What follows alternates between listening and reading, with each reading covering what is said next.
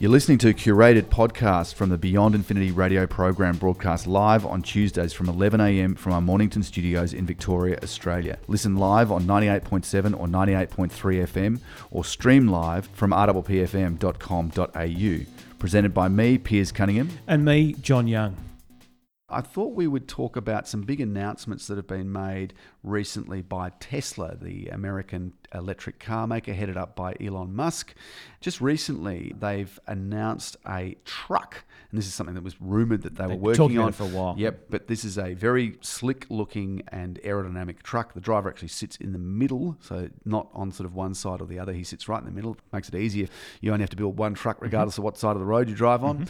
This is a kind of a major announcement. They did one of their big keynote addresses with Musk up there on the stage, and they also talked about a new Roadster with some pretty impressive performance figures, which we'll come to in a moment. Everyone thought the show would have finished. Yeah, that's right. And then on the wall, we've got this as well. So we'll get to that a bit later. And the most important part, exactly. The most exciting part was actually about the Roadster for obvious reasons. But the truck sounds pretty good too. And they're suggesting a range of 500 miles, which is about 800 kilometres, I think, in the system which we use in Australia and elsewhere. It can reach 60 miles per hour, from 0 to 60 miles per hour, which is 100 kilometres an hour, in 5 seconds. But if you have a max load of the 80,000 pounds, it can accelerate 60 miles per hour in 20 seconds. One of the things that I saw in the presentation, it's very fast, is that under a full load, if you have a regular diesel truck versus the Tesla truck, then going up an incline, it is much quicker for the Tesla truck. So, in keeping up to the regular speed, even this full load, it's still going up, hammering up that hill. Yep. At the presentation, there were a lot of fleet operators and trucking companies who were there, and quite a few of them have put down pre-orders on this. So just as they did with the Model 3, which has suffered a lot of delays. They were hoping, I think, with the Model 3 to be making 5,000 a day. I think they're well short of that at the moment. Nevertheless, there was a lot of interest from the public and from the transport industry in this. So it'll be interesting to see how this all pans out. Tesla, they're also going to have a bunch of solar-powered mega chargers to give 400 miles of range in 30 minutes. That's supplementing the existing supercharger network, which over in America is really quite extensive. We've got them up the east coast of Australia for drivers of cars as opposed to trucks. But in America, I believe there's thousands of them throughout the whole place. One of the things he said in the video was about the charging, and that, if you've got, for example, a diesel truck that wants to fill up, it can take, 15 to 20 minutes because you've got those big, different, two tanks on the actual truck. Whereas this, it's designed so that at your port of load or unload, you can just plug it in. So while the vehicle's being loaded or unloaded, then you're actually gaining that charge there. So it should be a significant time saver as well. Yeah, well, 500 miles is pretty good for a large truck. They'll also run on enhanced autopilot, and this is not a fully self-driving system.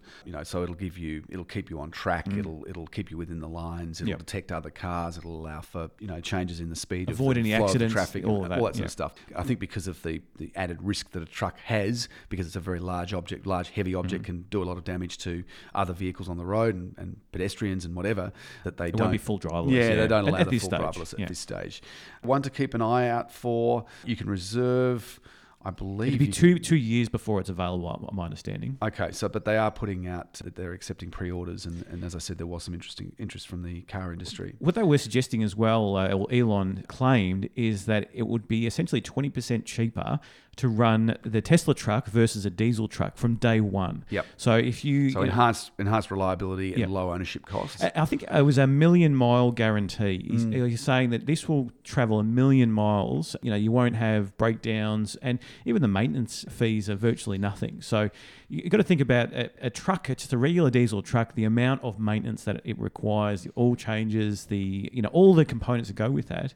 Whereas with this electric truck, you've got 3 motors, 2 in the back, 1 in the front, and the maintenance is virtually nothing. So the cost overall is, as Elon Musk claims, 20% less than a diesel truck out of the gate.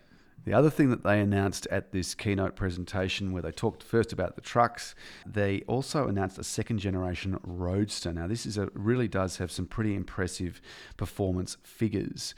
The claimed time for 0 to 100 is 1.9 seconds. Fastest, which is like road sort of car. motorbike speed, like Yep. road bike speed. Top speed of at least 250 miles per hour. You'll have a 200 kilowatt battery, which basically gives it a 1,000-kilometre range. Yeah, that was the other thing about this, which is really extraordinary. So if all these figures were to come true for $250,000, so they're not cheap. I think it's an estimated $200,000 base price. You can actually become the owner of a Founders Series car and pay $250,000. That way you get get a performance hike over the standard. So they're not cheap, and I think we're talking US dollars, but really amazing performance there. And this car was originally developed. It's one of the first cars that Tesla came out with. Yeah, You I don't think it was see a that bit of a many dud, wasn't it? Like there was a few negative reviews. It was actually with a lot of assistance by Lotus in the UK. Well, they bought the old Lotus, didn't they? So they look Yeah. a bit like a Lotus Yeah. Elise, I think it is. Yes. The new images which they've got of the second generation Roadster really it's a beautiful looking car. If it has that kind of performance and that kind of range, you'd reckon that this would be a great thing to look forward to. It's going to happen in about 2020. Yes. So you might have a few years. Assume there's no production delays. Yes, and look, these things have happened. There's been delays with the Model 3, as we mentioned. The Model X had problems with its gull wing doors. There's even been some recent reliability issues with the Model S. Always difficult when you're ramping up production. You're trying to produce 5,000 Model 3s. You've taken a bunch of pre-orders. You're trying to keep up with the demand. But according to experts, the claims of that performance speed of 0 to 100 in 1.9 seconds and a range of 998 kilometres, call it 1,000, they've actually gone to some of the experts in sort of battery technologies and stuff, and they're actually saying that this is not that unrealistic to believe that a Tesla car could have this kind of performance. So it's not just sort of pie in the sky claims that are being made here. To do this with a conventional engine, you need a 600 horsepower engine minimum. The only other vehicles that can do these kind of speeds are McLarens or something. Yeah, well, they're racing cars basically. So this is seriously high performance sports car if it can manage this sort of output. So let's hope it does, because it'd be pretty amazing if it can. It'd be nice to have the money to be able to afford that. I mean, I'd love to just have a standard Model S. That'd be great. But this is just a Model S on steroids. It's incredible. I think sort of the regular high performance Model S, doesn't it have like a 100 kilowatt battery, something like that? So therefore, this has got twice the battery, so therefore much longer range. But in terms of speed, it can do it much quicker. I think it's missing a couple of the features that the S has, but it sort of has added in new ones. It's a convertible, so the glass top can actually then move back, open up your roof. Yep. I believe it's got plenty of space, in that front bay and even in the back, so for your storage. So, and it's also what was sort of talked about on the event is that it is a 4-seater.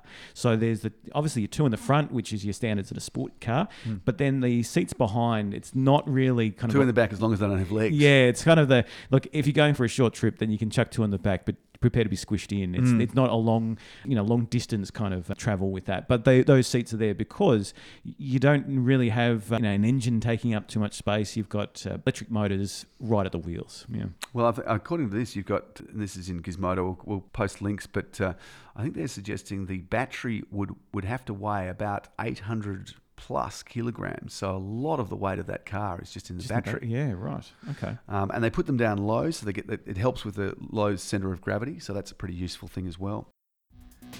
Thanks for listening. And head to beyondinfinity.com.au for the best bits from the live show or to connect with us on social media. We welcome your feedback and suggestions for future shows.